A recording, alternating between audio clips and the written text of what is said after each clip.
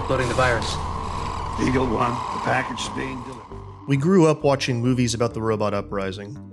Science fiction warned us for decades that the robots were coming and that they'd be smarter, stronger, and faster. Burn-In, a novel of the real robot revolution, is a book about the social upheaval that'll come when automation finally takes over. Set in the near future, Burn-In depicts a world where FBI agents work with robot partners, algorithms have replaced lawyers, and terrorists meet up inside a video game to discuss their next target. Burn-In looks like a light summer read, but it's filled with footnotes and references like a non-fiction book. Authors August Cole and P.W. Singer call this fic-int, and see it as a way to envision the future using both fiction and well-researched fact. Cole is a journalist who's covered the defense industry for everyone from NPR to the Wall Street Journal. Singer has worked for the Brookings Institute, the Barack Obama presidential campaign, and more Pentagon-connected think tanks than I can name. Fic-int is Cole and Singer's latest attempt to communicate the challenges of the future to both the general public and America's policymakers. Singer is with us today to talk about what it's like to write about the future when you have to cite your sources. I'm Matthew Gault, and this is Cyber.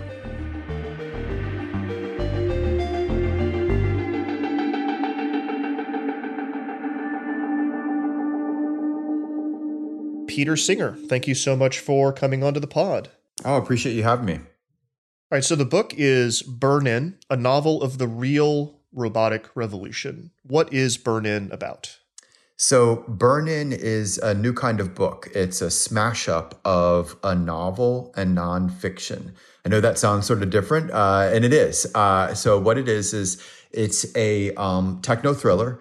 You follow an FBI agent on the hunt for a terrorist through the streets of a future Washington, D.C., and you follow them to both familiar places, a Starbucks, the National Mall, a train station, but also to places that a lot of people don't get to go. For example, what is it really like inside the White House Situation Room?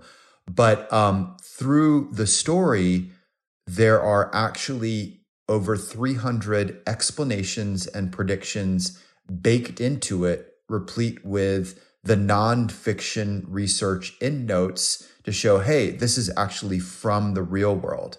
So the concept of it is that you get, a vivid story, you meet some awesome characters, but you also learn about everything from how does AI work to what are the planned applications of it by the police, by the military, by restaurants, to what are some of the dilemmas that we're all going to be facing? What are the ripple effects that it's going to have on our politics, on our business, security, even on our family life? So I've been joking that I'm a parent. It's a little bit like sneaking fruit and veggies into the smoothie. So for some people, it's, they just like the taste. For other people, it's got some good stuff in there for you.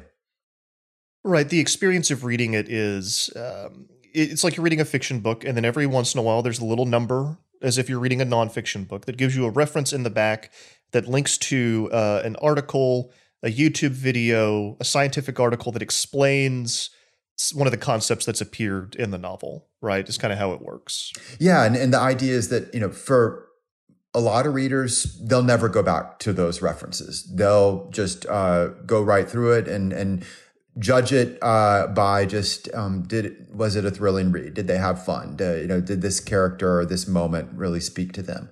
For other people, they'll see that number and go, and it might be just the impact of it on the fiction side. Whoa, hold it. That sounded really sci-fi. You mean that's real? Or it might be a moment. So it's not just a cool new technology. It might be a moment. Hold it. That really could happen. And then for other people, they'll put their nonfiction hat on. And besides getting the added thrill or chill of that really could happen, they may want to learn more about it. And so it gives them a way to find out more about it, just like you would with a regular nonfiction book. And for us, the idea of it came out of actually the impact that our last book had. I've done a series of nonfiction books, on everything from cybersecurity to a book looking at the rise of the very first private military companies, the Blackwaters of the world. But it was the book that August Cole, my co-author on this, that we did together called Ghost Fleet that came out several years back. It was a novel. It was a novel that imagined what a World War III might look like, what a war between the U.S. and China might look like. And we wrote it originally basically trying to give people the experience that we'd had as kids, enjoying early Tom Clancy, reading Red Storm Rising in the back of my mom's station wagon on the way to summer beach vacation. I'm dating myself by not just the book, but revealing, that was when we didn't have to wear seatbelts. But the point was, we wrote it for people to, enjoy, have that same kind of enjoyment that we had. But it struck a chord, not just for summer beach read, but it actually ended up having greater impact on the real world than my nonfiction books had. So we were asked to brief its real world lessons everywhere from the White House Situation Room to the tank, which is the conference room that the Joint Chiefs meet in inside the Pentagon, to military units like 82nd Airborne, JSOC, the team that got bin Laden. The Navy even named a $3.6 billion program Ghost Fleet. And so we were struck by that and said, okay, can we do that kind of dual approach with this new book? We've got a story idea. We've got characters that we think are going to be really exciting, but can we also mix into it some issues that are important, some lessons that people are going to need, but do it in a way that isn't going to lose them. Kind of another way of thinking about it is no one ever said, man, this is such a great PowerPoint. You ought to read it too by the pool. No one ever said, man, this academic white paper, wow, it kept me up late last night. I just couldn't put it down. You don't have that, but they do say that about novels. They do say that about, this character. I really loved them or really hated them. I think about them. There's a writer who has described this as one of the powers that fiction has is that it's like planting a seed inside someone's brain, so that what our concept is, you can get that, but isn't it even better if the seed that's planted is pulled a little bit from the real world? I will give us some of these reference points. I'm interested in what you and Cole were concerned about. The subtitle of the book is A Novel of the Real Robotic Revolution. So we're looking at, this is a book set in the future, but I would say it's like what, how far into the future would you say? So this is one of the little tricks of the trade.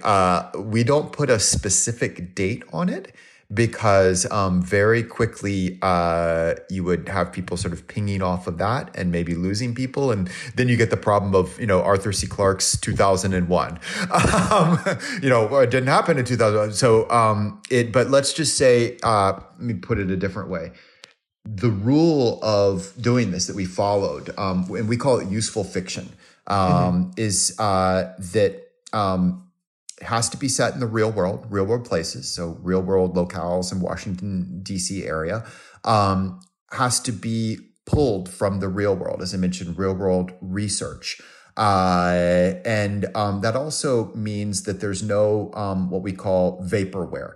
Any technology in it, no matter how crazy sci-fi it sounds, actually has to already exist in the real world or be at prototype stage in some lab somewhere. It also means real world humans and dilemmas in it. The different way of putting this, the military people would describe this as a lesson from Clausewitz, that you have the fog of war, you have the friction. So yes, you've got your plans, you've got your cool new tech that you want to use, but there's a bad guy who might go after the vulnerability in that tech. And oh, by the way, going back to the real world side, the way they go after it has already been shown in the real world.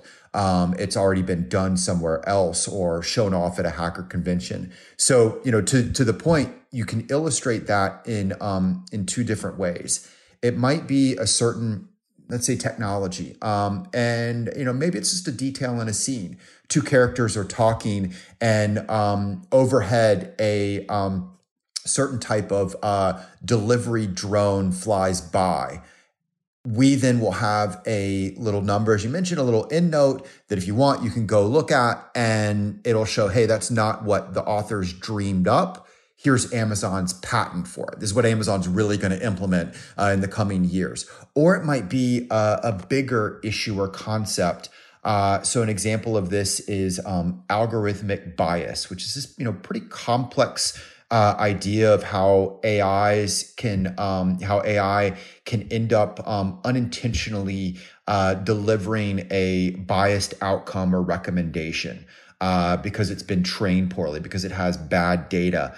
Now, I would say that specifically kind of the biases of AI that are built in by the people that create them is one of the major themes of the book, and something that the plot kind of turns around, right? Yeah, and so it's this issue that it affects or will soon affect literally everyone. And one of the fun things about the book has been, as you and I are talking, it's not yet out. It's about a week away, but I've already been back to this idea of policy side, doing briefings on the real world lessons for it for groups that range from U.S. Air Force to tech executives to a group of lawyers, you name it. And each of them are starting to see this kind of complex idea of algorithmic bias play out. In the military, it's how does it affect your targeting? In banking, they had a case of they were using an AI to screen who should get loans or not. And the AI turned out to be racist. It was screening out African Americans. Now, no one told it to be racist, but it was this inadvertent outcome. So, issues that it affects you as a driver. There's AI bias issues that affect your car. It affects education of your kids. You name it. It's a big, important issue. Going to be even more important. So, again, most people are not going to read a study of it. The way we depict it is a scene in the book where the character, our FBI agent, is trying to pick a bad guy out of a crowd at a train station. Very quickly, your mind can visualize this, and so you follow him through this kind of cool scene. And there's a credible bomb threat. Yeah.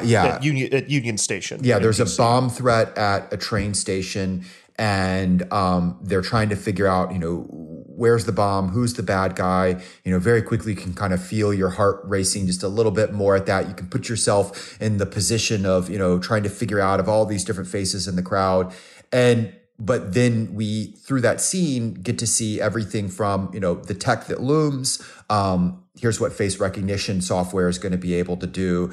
Here's what augmented reality advertisements are going to look like. But oh, by the way, here's the issues that you're going to be dealing with in that world. Everything from, you may have face recognition software. You're still going to have homeless and inequality you also have the problem of info overload. So our characters getting all of this data, but how do they deal with it? And then also the concern of is the data biased or not? So the point is, by the end of that scene, hopefully you've gotten sort of a cool experience. Did they find the bad guy in the crowd? But you also walk away from it getting exposure to all of these concepts that, again, are going to apply whether you work in business, whether you work in the government, whether you're a parent. And so that's hopefully kind of the utility of the blend. I think this scene is very important. It happens very early on. I'm going to spoil just a little bit of it. Yeah, I deliberately chose that scene because I didn't want to plot spoil, all the other big stuff. It's one of the things when you talk with authors, you'll find they almost always just talk about the little beginning things in the book because they're, and that's the difference with nonfiction. In nonfiction, you do the, bottom line up front, whereas in fiction, You're like, I don't want to reveal. But so Keegan is the FBI agent who's in Union Station, has AR goggles on, or AR glasses on, and is kind of, like you said, an information overload. And it is only when she sets those glasses aside and kind of pushes all the data out and is able to look at things without this information stream coming in that she's able to identify the bad guy, right? So one of the themes of the book that I think is very interesting is there was, up until very recently, I think, this kind of push that more data, more technology, all of this stuff is going to save us. Robots and AI, all of these things are going to make life easier and better unequivocally. And what we found, obviously, is that it changes things. It creates different sets of problems, right? And I would say that one of the themes of the book is kind of negotiating our relationship with these technologies, and beginning to realize that they are not all created equally, and more importantly, not all distributed equally. Correct? Yes. Oh man, you've pulled out so many of the key themes in it. It's really great to sort of hear that they resonated in that way. Again, through the idea of a novel. So one is the fine line in the real world between our visions of technology utopia and dystopia, and how in many ways it sort of depends on where you are in society as to how you feel, whether it's a utopian or dystopian view. And I think we all kind of are experiencing that, whether it's the grand promises of Silicon Valley, and it's going to cause all this wonderful stuff. And it does, but it also leaves us with a little bit of a creep factor, right? And whether we're talking about, let's use an example, face recognition software. Face recognition software is being deployed out by everything from the military to use for targeting, by police forces in pretty much every major city, to companies that range from retail stores to Kentucky Fried Chicken even had a project looking at deploying face recognition. So it's going to cause, for some situations, greater security. It's going to be used to identify customers and ensure that the transaction's right, to steer you things that your data trail shows that you want. But oh, by the way, it also feels like, Big Brother, in the case of Kentucky Fried Chicken, Big Colonel watching you, right? So one is this, you're going to get the technology. It's coming in either case, but there's a fine line between the dystopian or the utopian views of it. And again, that's for every technology. Another part of it that hits is, you mentioned that uneven distribution. And what's so cool about you saying that is that's, a riff off of the sci-fi writer William Gibson's idea that, the future's already here. It's just unevenly distributed. And so what we play with that out into this real world, in that you will have an uneven distribution of the technology. You will have some people with the latest new awesome gear, and you'll have other people with the earlier generation. You have uneven distribution in terms of the types of robotic systems that are going to be out there. So much of sci-fi, talks about it as just like there's one type of robot. And instead, you'll have everything from little teeny tiny ones to ones where the humans riding in the system, the way the driverless cars are playing out, where it's not doing everything on your own. You're still sitting behind the wheel. You're taking over sometimes when it's not. Then you'll have other ones that are working as maybe even a partner. And so that unevenness, creates, again, I think more the real way that it's going to happen. It also shows how we have an unevenness of inequality. You'll have different income levels in the future. But then the final thing that comes out of it is that theme that you mentioned of really it's about navigating it all. And much of the question of navigating it is a question of what does that human machine relationship look like, whether it's for the police officer, whether it's for the parent, whether it's for the criminal, whether it's for the business, and how does that relationship affect the human in the part of it, which, is a story that gets left out of, whether it's the consistent sci-fi idea of, no, the robots are going to rise up and kill us all, or, all the new economic plans for deploying these technologies in the real world. Yeah, it's funny. Real is italicized in the subtitle, right? A novel of the real robotic revolution. And it's, I think, because this is a book that looks at machine learning and artificial intelligence and robots. And it is not just The Matrix or iRobot. It's more nuanced and strange. There's a social upheaval that is coming and is it is the beginnings of, and parts of are depicted in this novel, that I think are going to affect jobs that people aren't expecting. Just like we talk about Keegan's home life, the FBI agent. I think about her husband, who was a big shot. I can't remember. He was a lawyer, but I can't remember exactly. He's a contract lawyer. Yeah. In a job that essentially has now been obliterated by artificial intelligence. Yeah. So it's funny when it's part of the concept is we're on the exact 100-year anniversary of the creation of the word robot. It was created for a play called RUR, and the word was taken from an older Czech word for servitude or serf. And the characters in that play, the robots, were mechanical servants that wise up and then rise up.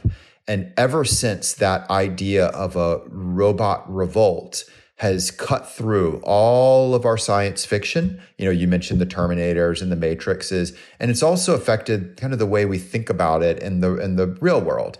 You see these debates about killer robots and existential threats and the like. And the real in our subtitle is not just, hey, we're pulling from the real world and we've got the end notes to prove it, but also that what's really playing out, at least in your and my lifetime, is not when do we salute the metal masters. It's how do we navigate an industrial revolution?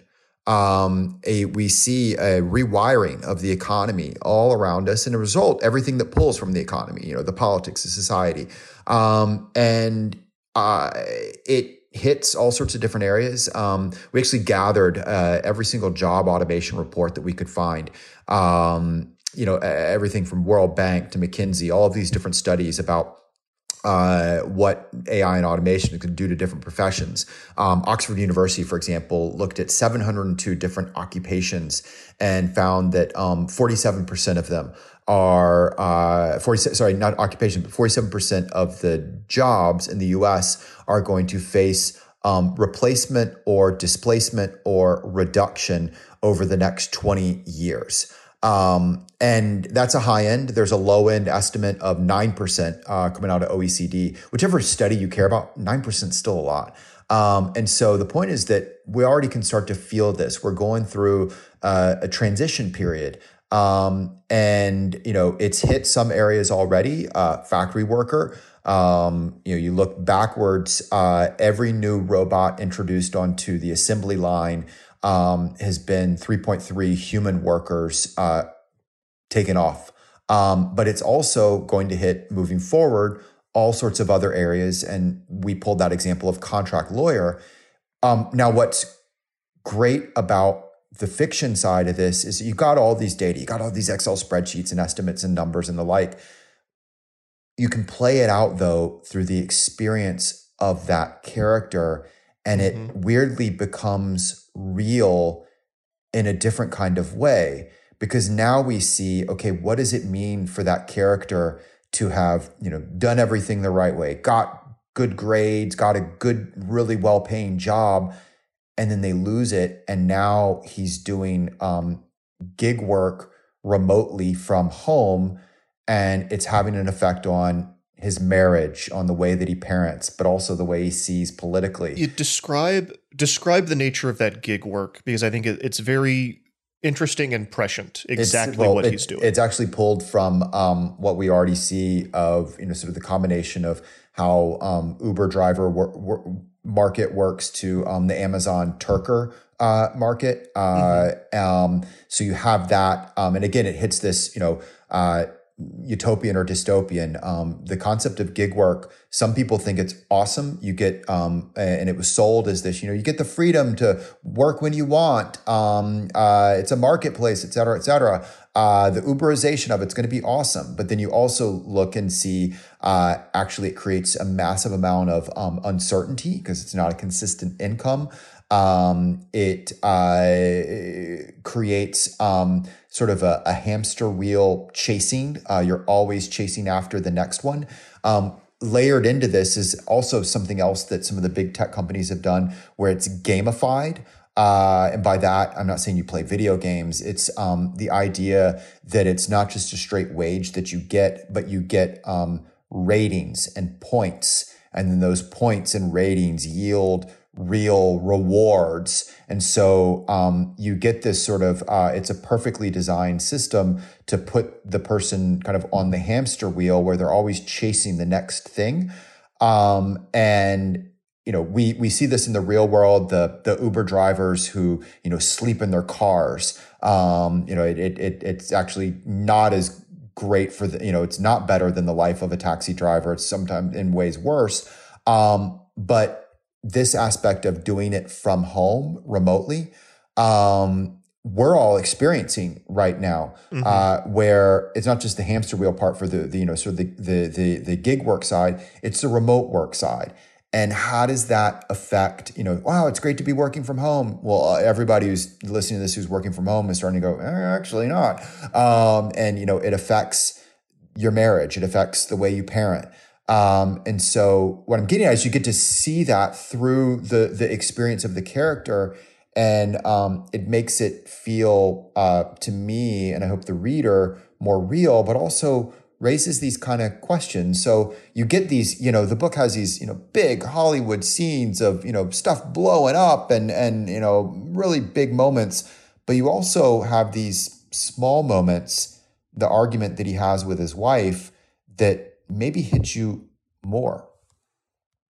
Yeah, that scene, the very first scene with them, when she comes home and she's had a bad day and needs to talk to him, but he's got VR goggles on and is essentially like grinding, being a remote assistant to elderly. Then they've gamified providing comfort to the old and dying, essentially. And he's trying to get the bonus points to get the $600 for their Prime for that month.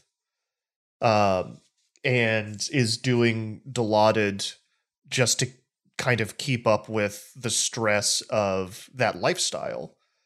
Was very one of my favorite moments in the book, especially early on. There's two other kind of characters that I want to hit and I want to make sure we talk about.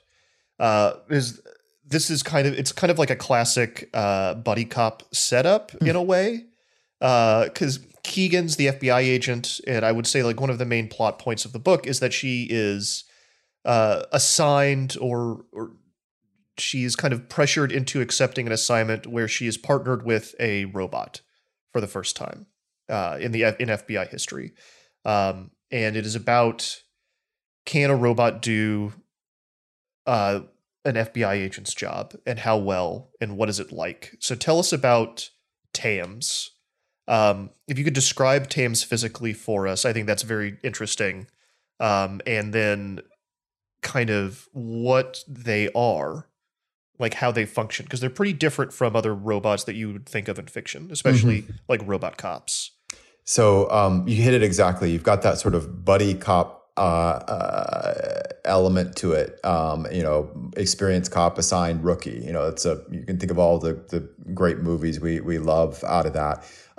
Just in this case, we have what looms, which is that the partnership. And again, it's not super sci-fi, but the idea that real world humans are starting to be paired up and aided by machines. So TAMS, it's short. It's everything in government is has an acronym: Tactical Autonomous Mobility System, TAMS.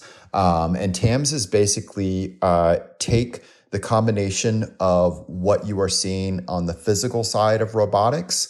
So think of a lot of people probably seen the, wild YouTube videos of the Boston Dynamics, robotics, doing parkour or whatever. There's lots of different types of that.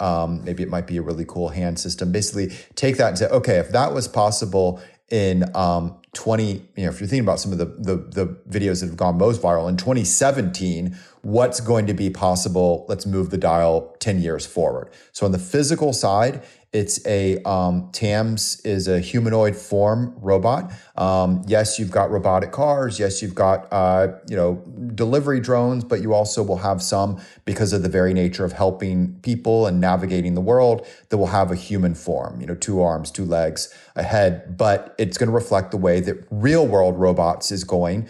So there's subtle changes that will allow it to have greater stability when it walks, or the face. This is not a robot that you would ever figure out, you would ever go, oh no, it's not a robot. It's, the facial expressions. It's a Japanese no mask is sort of blank so that people, put our own emotions on top of it. I love she tells it to, at one point she tells it to stop. It kind of does it has these little body movements it does that kind of indicate some sort of emotion or an emotionality. And she tells it to stop doing that. Yeah. So it's doing, and this goes to the software side, which is the real part of it, is that TAMS is basically take, all the decision aids around you, whether it's your Siri, whether it's your Alexa, whether it's the ones that military now have in their operation centers, and just like the hardware, move the software forward. And also equally the ways that are designed into that we communicate and relate to our systems. There's some of these like physical tells that they use for us to notice. Other times it's a verbal thing. And one of the reveals, I think, more about Keegan than about TAMS, of kind of her character, as the first time she meets it, and it speaks to her in a slightly female voice, like Alexa does or Siri does, and she's like, "Screw that! No, reprogram." Like we're not. And what it gets at is, one, it gives you a hint of kind of Keegan as a character. This is I believe, a rarity in the techno thriller field. It's a female character. It's the central character. If you think about a lot of the novels and movies out there, when there is a female character, they're the 1B, they're the helper to the male. And also Keegan, you mentioned that scene like where she's outside her condo. Part of that scene is her wrestling with all of her different identities. She's got her work identity, but she's also coming from work and she's got to go home. And your home identity is your mix of there's your spouse, and what if it's a rocky relationship, but there's your parent, you're a parent, your kid. And so kind of which game face do you put on? And what I'm getting at is that she's a really complex character, I think a more realized character. But again, she's this moment where she's like, no, we're not going to do this bullcrap of you using a female voice with me because we've got gender stereotyping, on the way that we use our mechanical servants. It gives you a hint of kind of who she is, but it also flex it, without ever going deep in it, to making you think about, hold it, the way that our robots communicate to us are really about all the ways us putting our human imprinting on it. And the final thing about TAMS that's kind of neat is that you and I and Keegan and the reader are all thinking about it as a character, but we never actually do or say that. It just operates the way that, again, the robot would. It speaks the way your Siri or your Alexa does, and yet all of us, whether it's the reader to the characters in the story, to us in the real world, we can't help ourselves. And that's, again, a really interesting thing that matters in the real world too. It's just so cool to play with in a fiction sense. I want to talk about before we let you go. I want to hit on your antagonist. Mm-hmm. And I know that as the book goes on, more is revealed about their backstory. So I don't want to get too deep into it, but I do kind of want to set them up because I think it's important. I think it's interesting, and I think it reflects problems that we're going to deal with very, very soon. What can you tell us about them, I guess, without giving away everything? I will say one of my favorite scenes early on is they have a meeting with other members of what I would call their terrorist cell, that takes place in a it's not Fortnite for obvious reasons, but it's a Fortnite style game that they are meeting in. Which I think, watching the news stories lately about people having business meetings in Red Dead Redemption 2 and in conferences in Animal Crossing, like, okay, well, yeah, I mean, obvious choice. It makes sense. It's funny because sometimes, when you do these briefs for, whatever intelligence community, real world side, they're like, could that actually happen? And you're like, not only can it happen, it's already happened. It happened yesterday. Yeah. Well, and not just, the joke of, what you were saying, like the business meetings, we've seen ISIS do similar on the video gaming platform side. So without revealing too much, we have a dastardly bad guy, as every story actually has to have. But a couple of things I hope, like the hero character, that are a little bit different about them is that first, the ideology, what's motivating them. It's not the villain who, pulls at their mustache. It's actually an ideology that I think a lot of people might understand in a certain way. Sort of the sense that the world is moving too fast around us, and a little bit of what we were just talking about of like what you're saying is utopian. That's actually dystopian, and we need to stop it. The second thing is, I will reveal this because I think it reflects another sort of real world lesson, is that, because you said there's a cell, there's a meeting in this place, but it's also about the people that are coming together, that it's a strange kind of coalition where there are groups that have seemingly wildly different beliefs, but yet they're all kind of coming together because they all are sort of against the same thing. And oh, by the way, we've seen, real world examples of that. Literally right now in the middle of the, look at the protests that happened in Huntington Beach in California. You had surfers and far-right extremists and anti-vaxxers and vegans all gathering, totally different ideologies, but all gathering because they were sort of angry about the same thing. The final thing, though, that stands out about our bad guy, and again, going back to this pulling from the real world side, but I think giving it greater thrills and chills for the fiction side, is that they're a new kind of, I'll say, terrorist, because they have powers created by the change in the internet to the Internet of Things. So they are able to carry out attacks that wouldn't have been possible in the past, but are increasingly possible now. And it might be individual level crimes, killing someone in their smart home, never stepping inside the smart home. Or it might be something at scale. I'll plot spoil a little bit here. Maybe someone recreating versions of the biblical 10 plagues, but through cyber means. Wow, that could never happen. Well, I got the end notes to show it. And so that again, I think it gives, hopefully the scale, the interest, but one of the differences of I go back to that notion of useful fiction is that, for some people, it's going to be the entertainment. The useful side for some parts might be predictive.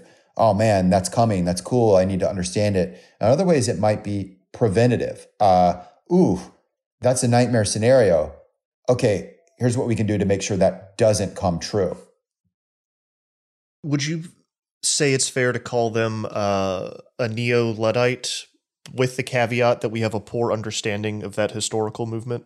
And that the term has come to mean something that it doesn't quite reflect the reality. Yeah, and I think it actually goes back to this notion of going through an industrial revolution. Right. When you get massive change, you get economic winners and losers. The last industrial revolution had winners and losers on the individual level, on regional level. Different industries did better or worse. Even different nations did better and worse. And then that ripples out to affect everything from what industry looks like to it changes politics. And again, you get good and bad things. I need to be 100% clear about this.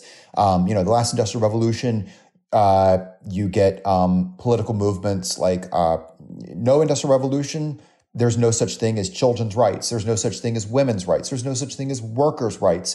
There's certain holidays. There's no Labor Day, right? Yeah, but a whole lot of people had to get their hands mangled in looms for all of that stuff. Bingo. So you get that. You get the bad side too, right? You get displacement, people out of work. You get other ideologies that are maybe not so good. Not just maybe. You get communism and fascism coming out of the Industrial Revolution. And we spend the next 100 years kind of working its way out. So similar kind of trend we can feel around us. We can feel good and bad aspects coming out of it. We can feel sort of riffs on the old politics. And one of the things that you mentioned the Luddites. The Luddites were actually we would now call them a terrorist movement or an insurgency. They were mostly the sort of craftsmen who had been put out of work by the very first factories in England. And so they tried to stop the future by, they would assassinate factory owners. They would go in and smash up the early factories. They would hold these marches that would turn into pitched street battles. And the scale of it was such, it sort of puts us Americans in our place. In 1814, more of the British Army was deployed to put down the Luddites than was deployed to fight the American army in the War of 1812. So when they were doing their strategic calculus of where do we send our troops, they said Luddites are a bigger problem than those Americans are. And so, I think we can again, looking forward, say, okay, we're starting to see, strange groups come together, mostly just in their anger.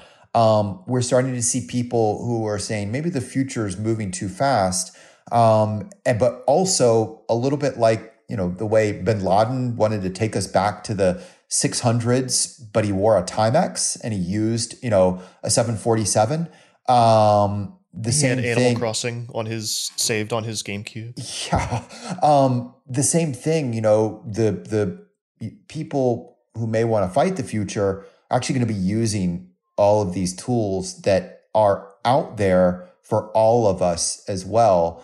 And we again, I don't have to use the fiction of the book.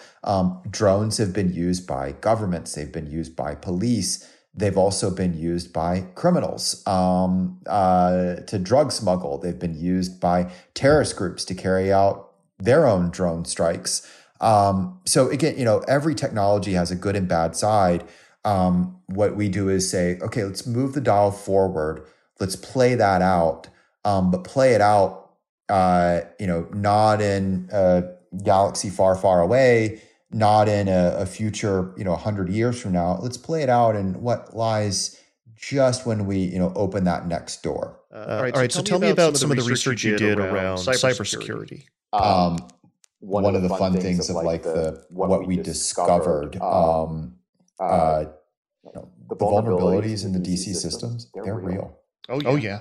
The research for the book unveiled all of this amazing, not just what was possible in cyber threats, but just layers of cybersecurity vulnerabilities that boggle the mind. And by that I mean there's some stuff that, and people working in cybersecurity, there's reports where you will reveal a certain vulnerability. And we play with those in the book. And it might be vulnerabilities in water treatment systems or transportation networks. And so sometimes it's from a vulnerability report. Other times it's what someone shown off at a hacker convention. Other times it might be a certain kind of hack that's already happened just somewhere else. So one of the things that in the story happens in Washington, D.C. actually recently happened to Israeli water treatment systems in the real world. But there's also what happens when you talk to people and the stuff that they tell you, over beers or whatnot that they wouldn't publish. And one of the scariest, kind of funniest moments for me was interviewing someone who worked on Washington, D.C. Water systems. And he talked about how there were, in particular, 4, we'll call them valves, that would, if you could flip them, that you could flood major parts of the city and its infrastructure. And his wife was actually there in the background, and she yells out, "You don't know him all that well. Don't tell him which 4." So we don't have, of course, which 4 in the story, the light, but it's sort of this funny moment of just, the behind the scenes of the research, but also just, wow, oh my goodness, we got to fix that. I don't even know what to say to that. I think that's a good spot to end. Peter Singer, thank you for coming on to Cyber. The book is Burn In, a novel of the real robotic revolution. Thanks so much for having me.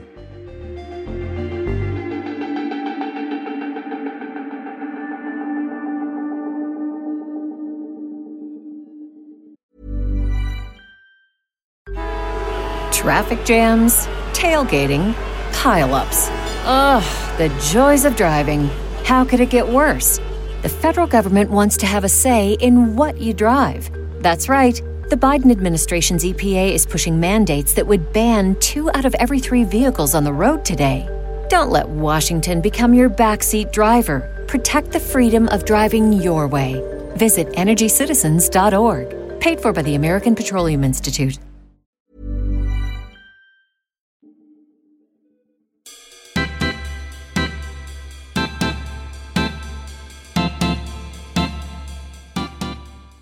Jason, we have a guest this week.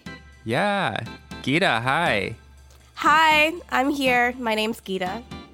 Geeta, welcome to Cypher, the roundup version of our show Cyber, where you're going to tell us about your amazing work in the last few weeks. Yeah, so Geeta Jackson, who are you? I'm Geeta Jackson. I'm staff writer at Motherboard and also for Vice Gaming. I sort of straddle the two sections.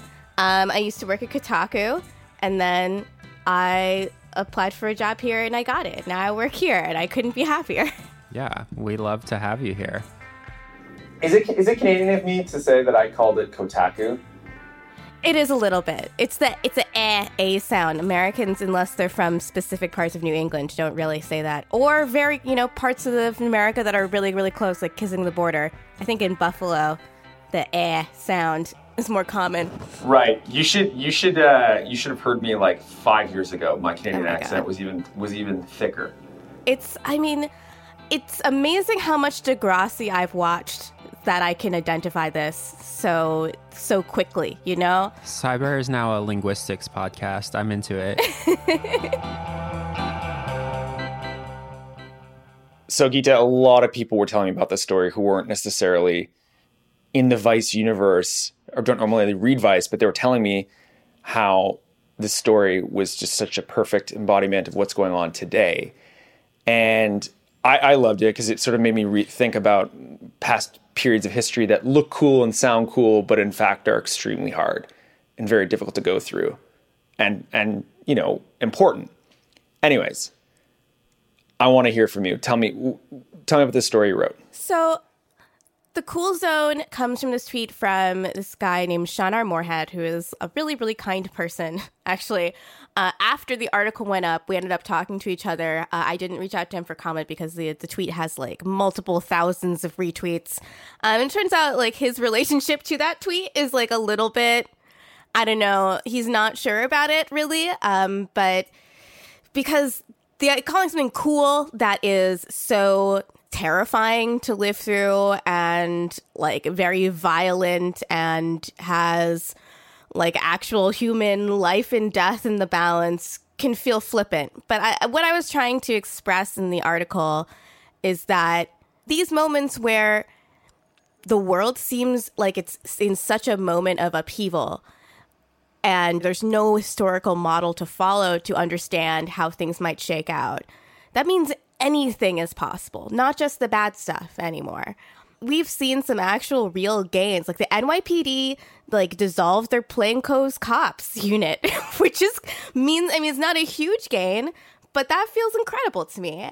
And that is the kind of thing that is only possible in the cool zone. Can you name some other potential periods of history that are the cool zone, just for reference for people who are not super sure what the cool zone is?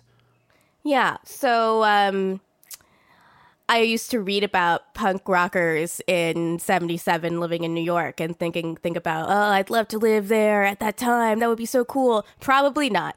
Probably the 70s New York was actually very dangerous and not fun to live in. That's a cool zone. That's a classic cool zone. And those people making those music, they were really, really poor and discriminated against and very angry and living through a political time that was really subjugating marginalized people quite a bit. As much as fun it is to think about, get in the van and the DC hardcore scene, you wouldn't have wanted to live through that cool zone. That wouldn't have been very cool. Even further back, I know a lot of people in my high school all got really obsessed with the French Revolution, thinking it was so cool to read about. Very, very cool to read about. They beheaded people, They chopped people's heads off. Totally. I was thinking about that. I'm like, I remember how I used to think the French Revolution was cool. And then I remember I read a first-person account of what they actually did to Marie Antoinette's head. And I was like, yeah, I think not that chill. I think I'm good. I think I'm good with never going back to that point in history. Yeah, I used to think my dad grew up in Selma, Alabama, during the Civil Rights Movement. He was a teenager, and I used to think about what he did and how he acted with such admiration. And now I'm in a very similar situation, and I understand that it comes from a place of necessity and a little bit of a place of fear, but because it's all so intense and it's all happening at once, and it seems like the momentum is inevitable.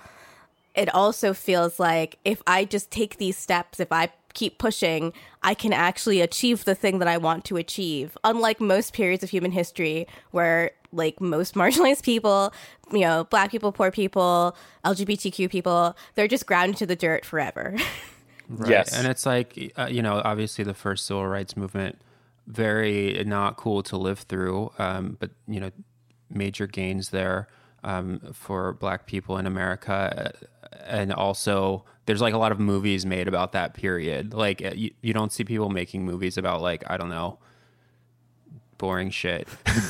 Yeah. I can't even think of it because unless it's you're Noah Baumbach, but Ooh. Yeah. Ooh. Actually, I really like Noah Baumbach. I was shots fired. Not a fan of Marriage Story, I hear. I like earlier Noah Baumbach movies, but actually, my one friend Patrick Willems, he has a really good, the only good film analysis YouTube channel, and that he went to college with me in my same department, so I know he's smart. But he has a great, very funny video that is, what if a Spider-Man movie was directed by Noah Baumbach? And it is the Spider-Man movie I've wanted ever since I've seen that. It's so good. I just thought of several really, really bizarre fight scenes where no one actually hurts each other or has the talent to do so. Absolutely. They're all just clumsily punching walls. Yeah, exactly. I feel like Adam Driver could throw a punch though. He was in the military, right? He was a Marine. Yeah, he's a pretty I remember seeing him on Girls. I was like, you're kind of jacked, man. I don't want to fuck with you. He's a big boy. He's a very big boy. I wouldn't want to fuck with him. there's been think pieces on this. Think pieces in scare quotes. He's very big for Hollywood. He's 6'1". That's not exactly a giant. Yeah. Yeah, he's taller than most actors, which I suppose is an advantage here. But I just keep remembering the scene in The Last Jedi where he takes his shirt off, and it's just the broadside of a ship. He's such a broad person. Yeah, yeah. It's incredible. I also wrote other articles that were not about... Yes, you did. So, we're not about shirtless Adam Driver. It's not about shirtless Adam Driver. Yeah, I love it. I love we're transitioning from shirtless Adam Driver to something way more serious. I also loved this story. I kind of felt like it was a bit of a hit list in a great way, like a good way, because it's about which racist monuments are around America, and you can find them on a map. Who's next? Emmanuel pointed this out to me. My parents actually donate to the Southern Poverty Law Center, but they upkeep a user-submitted mostly map, or at least they have a form where people can update or add monuments. Say if there's a monument near you that is a Confederate monument that needs to be taken down, or just that you want people to know about at all, Or maybe some of them have been taken down and the map's not updated yet. It also seems like a really good idea if you visit their website and check out their Who's Heritage map. It shows you all the Confederate monuments that have existed in the United States, so it includes ones that have already been taken down. Like, did you know that in 1957 there was a bust of Stonewall Jackson in the Bronx that was put up by the United Daughters of the Confederacy? Wow. 1957 in the Bronx. I wonder why like an insane thing to do. I wonder why they did that. I wonder why the Daughters of the Confederacy put that up. In that neighborhood at that time. Yeah, it's a real, head scratcher.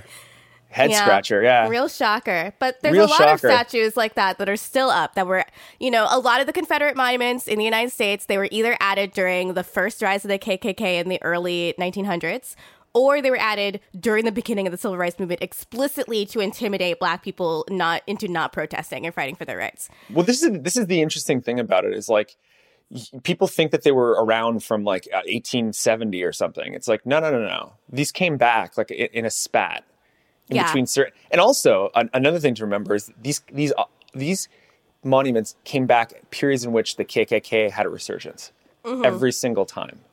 Mm-hmm. So you had right around World War I, right after World War I, that entire period, tons of Confederate monuments start shooting up. Yeah. Same thing again during the Civil Rights Movement.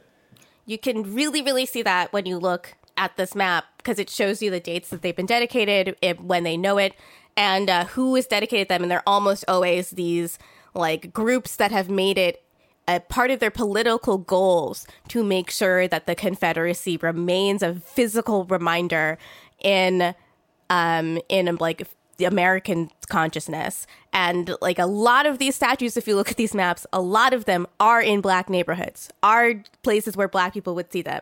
And there's only one reason why you would put a bust of Stonewall Jackson in a majority Black neighborhood, and it's to remind Black people that they were once slaves. And that's it.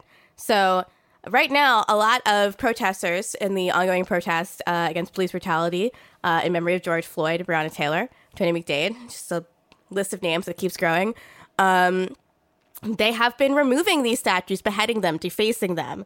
And, it just seems like the Southern Poverty Law Center has given everyone a wonderful resource for finding the historically inaccurate statues that are in their town. And doing whatever you want to do with them. And doing whatever you want to do with them. And you know what? The other thing, too, is I report on the far right, and these statues are very important to the neo-Nazis, to the white power folks, because they love to take pictures with them.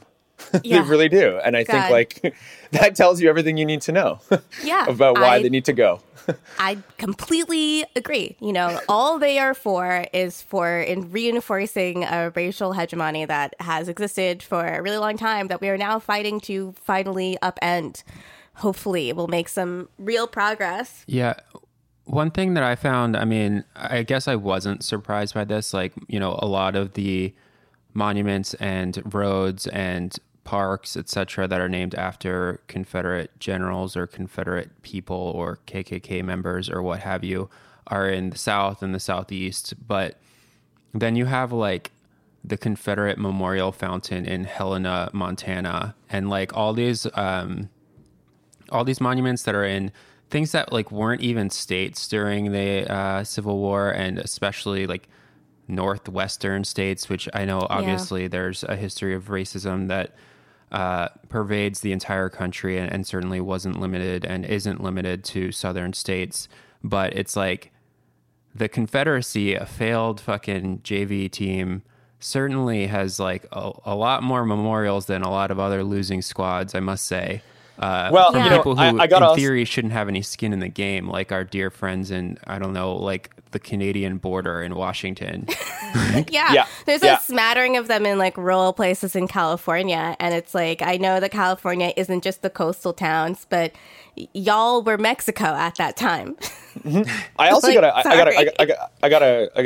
be clear too. Like Italians, I'm Italian. We got Christopher Columbus statues all over the place. I don't understand why we're so big on this guy. He was a complete genocideer and piece of shit. He was a big time dumbass who thought he was in India and like didn't listen to anyone who was like, yo, dog, we've never heard of that place. And like clearly a deeply racist and troubling figure in history.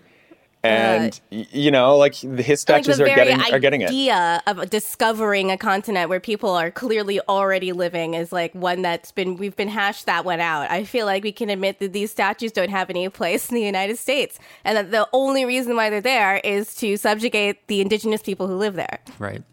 He has been going swimming a lot recently at the bottom of creeks, oceans, ports, etc., which is good. Maybe he's trying to get home. I hope he finds that. I saw transatlantic. One of the best tweets I've seen in recent weeks was Columbus going to go into the ocean and say he discovered Atlantis. Actually, our own Lorenzo tweeted something so good yesterday that was just like, as an Italian that was raised in Spain, I just want to say I think Christopher Columbus is super fucking dumb. Yep. God. Yep. God. I grew up in a town with a large Italian immigrant population. Like there's a Sicilian church in our town that was an identical copy of one in Sicily. It's so exact that when the one in Sicily burned down, they asked for the blueprints of the one from my hometown because they were exactly the same, and that was the only way they could figure out how to rebuild it. And the Christopher Columbus shit, he's not even like a part of Italian culture that the Italians seem to care very much about. Like, it doesn't make any sense that these statues are still here, and yet. No, it was actually, the reason that they're around is because it was a way for Italians to try to weave themselves into American history and stop being discriminated against, is really what it is.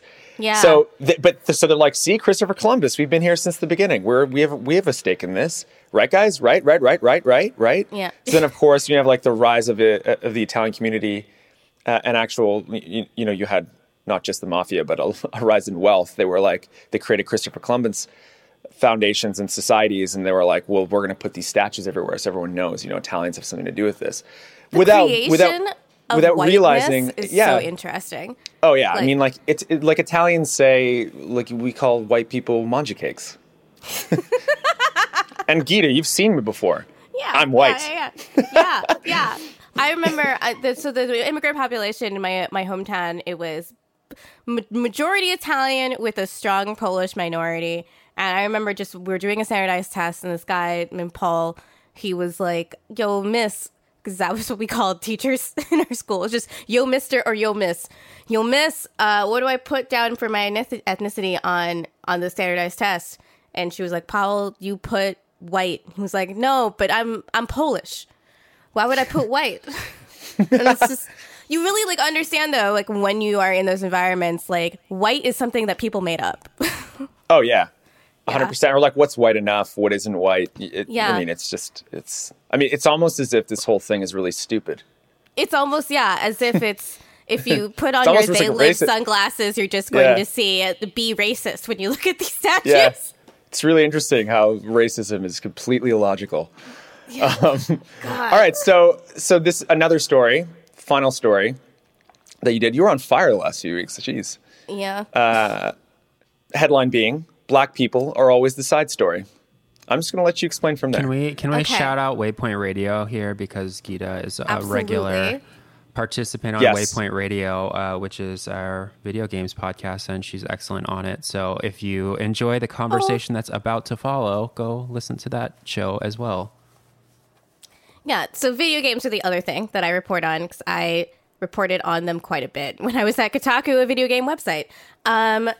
And this week is supposed to be like the end of E3, which is video games' biggest United States-based sort of tech conference on video games. And this is a particularly important year because both Microsoft and Sony have unveiled their new consoles. And this was, so Sony was having, in lieu of a huge blowout presser, they had a, what's it called? Just a lame live stream. It's a really boring live Zoom stream. Chat.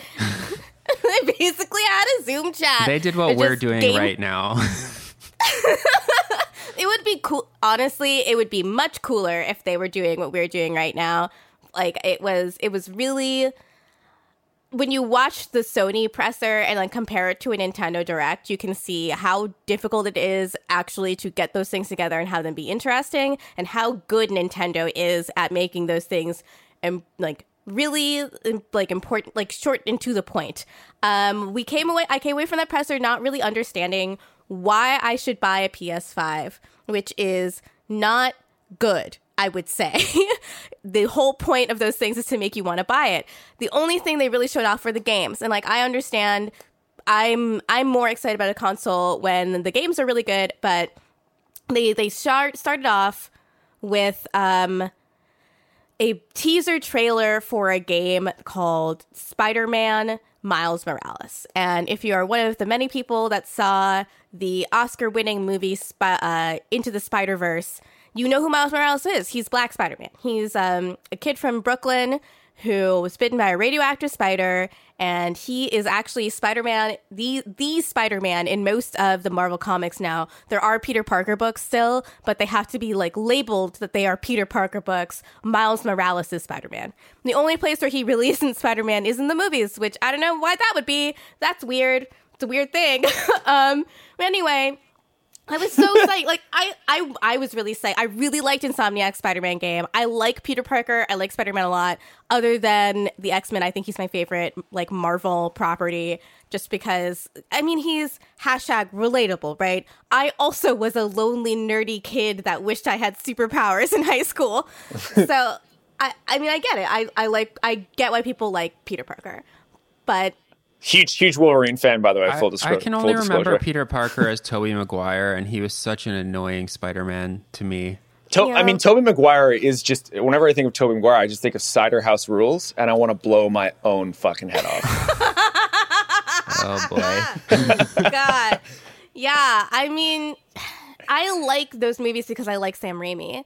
And I think Spider-Man 2 is still one of the better superhero movies because it is very human in a way that I think most Marvel movies are not interested in humanity. As corny as it is, the Sam Raimi moments where he's trying to do, if you mess with one of us, you'll mess with all of us. The moment in Spider-Man 2 where he's attacked by Doc Ock and he goes unconscious in that subway train because he's trying to stop it, and he uses all his strength up and his mask rips, and then people on the subway train look at him and one of them says, "I have a son this age." Like, that is not really a moment you'd get in superhero movies broadly. I think Sam Raimi cares about that shit. I don't think Marvel as an entity, Disney as an entity actually does. If you want any more of my thoughts about superhero comics, then don't ever at me on twitter.com. But yeah, Spider-Man Miles Morales was exciting to me because I wanted to play as Miles since I saw him in that Insomniac Spider-Man game. He's a character in that game. You can play as him for a section. It seemed like they were gearing up for a sequel where you're just Miles Morales. I found out my good friend Evan Narciss would be writing for it. I got even more excited. And then on the Waypoint Radio podcast, Patrick Klepek was like, "So that release date seems a little soon for a full-on sequel." And I was like, oh, shit. So in video games, there's been this weird trend where these large studios, what are called AAA studios, will put out a version of their major franchises that stars a woman, a non-white person, like someone else other than the normal straight white male protagonist. But it'll be a shorter side story that doesn't get as big of a marketing push. And it's just like, this is the third time now that this has happened. In the morning when I woke up after the conference, just dreading hearing it, the first thing I saw was like, yes, Spider-Man Miles Morales is a shorter, like, standalone side story. And it's just like, Black people love video games. The Black people kept the PS Vita and PSP markets alive. Like, there was a period of time where you'd go, I lived in Hyde Park in Chicago, and in the one bus that takes you from the South Side to downtown Chicago, because Chicago's a normal place, you'd always just see all these Black teenagers, like, playing GTA on their PS Vita, like, every day. And I... Yeah, like, it's like everyone likes video games, you know? Yeah. You know, Black people, every single Black man I've known has played Battlefield and had an Xbox 360. People fucking love video games.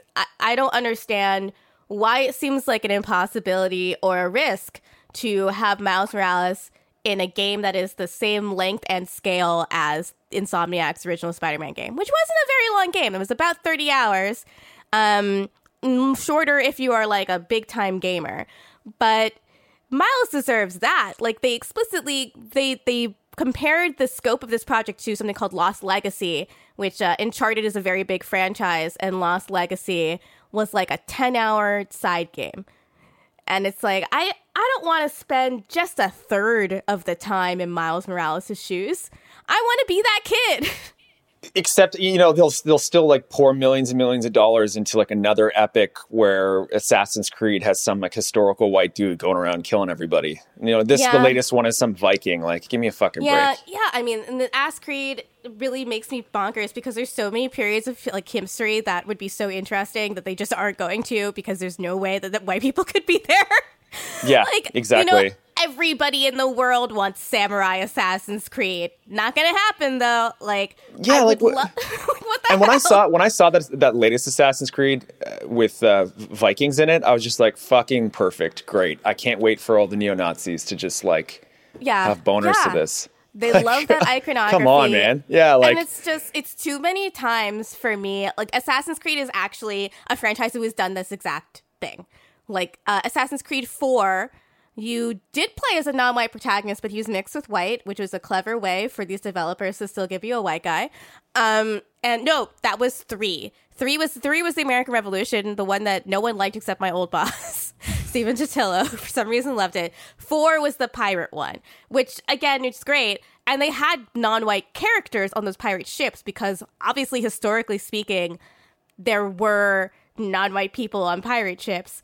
But they also, you know, they had a side game starring one of those characters, a Black man, a freed slave, where you went around and freed slaves. And really that was just a DLC. Yeah, and I mean, it really feels like with Miles Morales and with the Assassin's Creed game and with the Uncharted game, it's like, well, we're, like, trying out, like, having a Black protagonist, like, we're experimenting with it. Like, we don't want to put, you know, our full budget, our full development power behind, you know, a full sequel or a new IP, God forbid, like, a brand new. Let's just be really soft on this, like, these people of color getting their own games. You know what I mean? Like, it's just like, what? It's like testing the waters where it's like, why? I mean, there's no need. Like you said, Black people Panther love video games. Like, so Black Panther, popular. Like, you know. And also, I would say too. Like, I can't speak for everyone, but I feel like nobody would give a shit. Many white people would play those games too. Like, it's not as if, like, I mean, I feel like look at the movie Black Panther. Many people have watched it. It's not as if I watch, like, superhero movies and I have to see, like, a white guy doing it. Yeah, like, you're hearing more and more that people enjoyed the film Black Panther. Yeah, exactly. Like, everyone's it's like saying it, but no one's talking about it. Yeah. I feel like by doing this kind of thing where it's clear they're testing the waters and seeing how it would sell, what you're doing is admitting that you think having a Black protagonist is a risk. And that says a lot more about the video game industry than anything else about these games. If you're worried about pissing off a part of your consumer base by having a Black main character, you're a fucking pussy. Yeah, seriously. All I gotta say. and like, again, like, you really think that it's gonna, like, destroy your sales or something I feel like it's like not going to do that.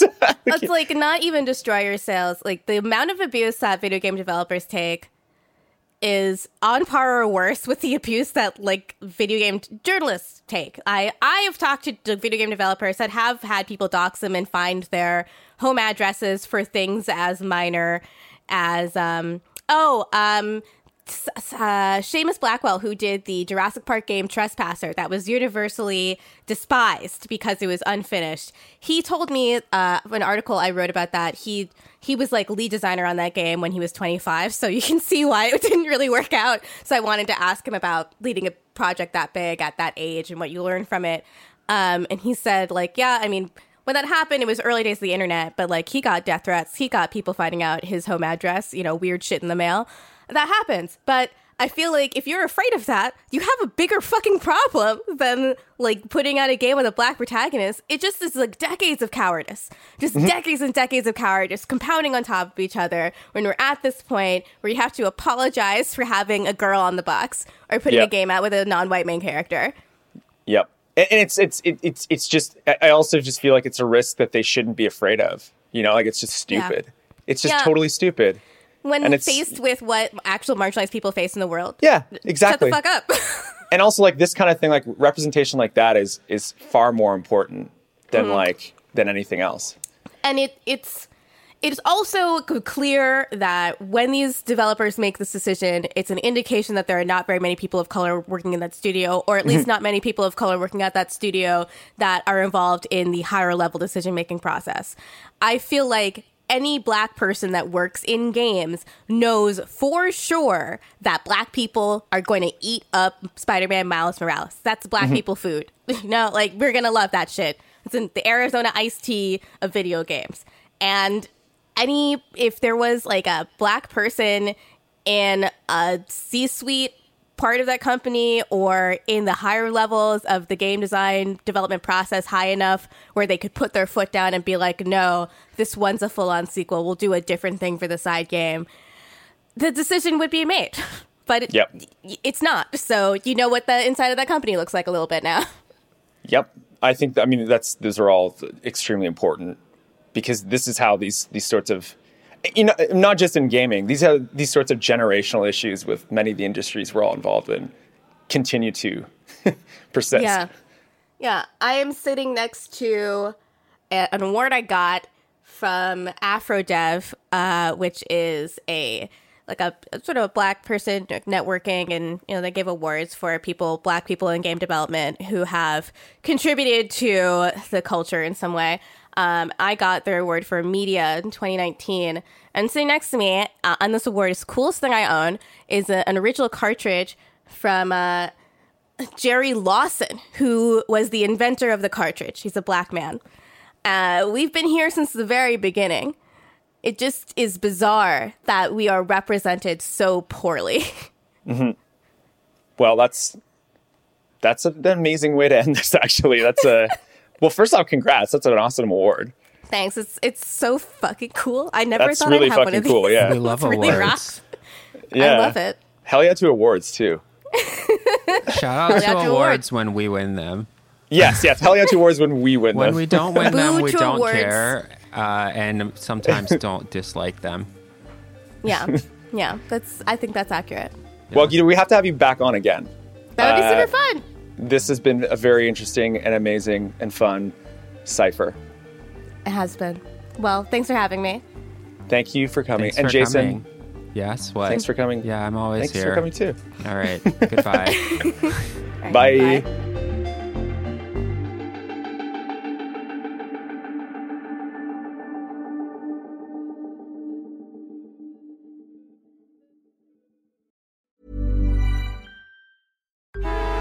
Traffic jams, tailgating, pileups.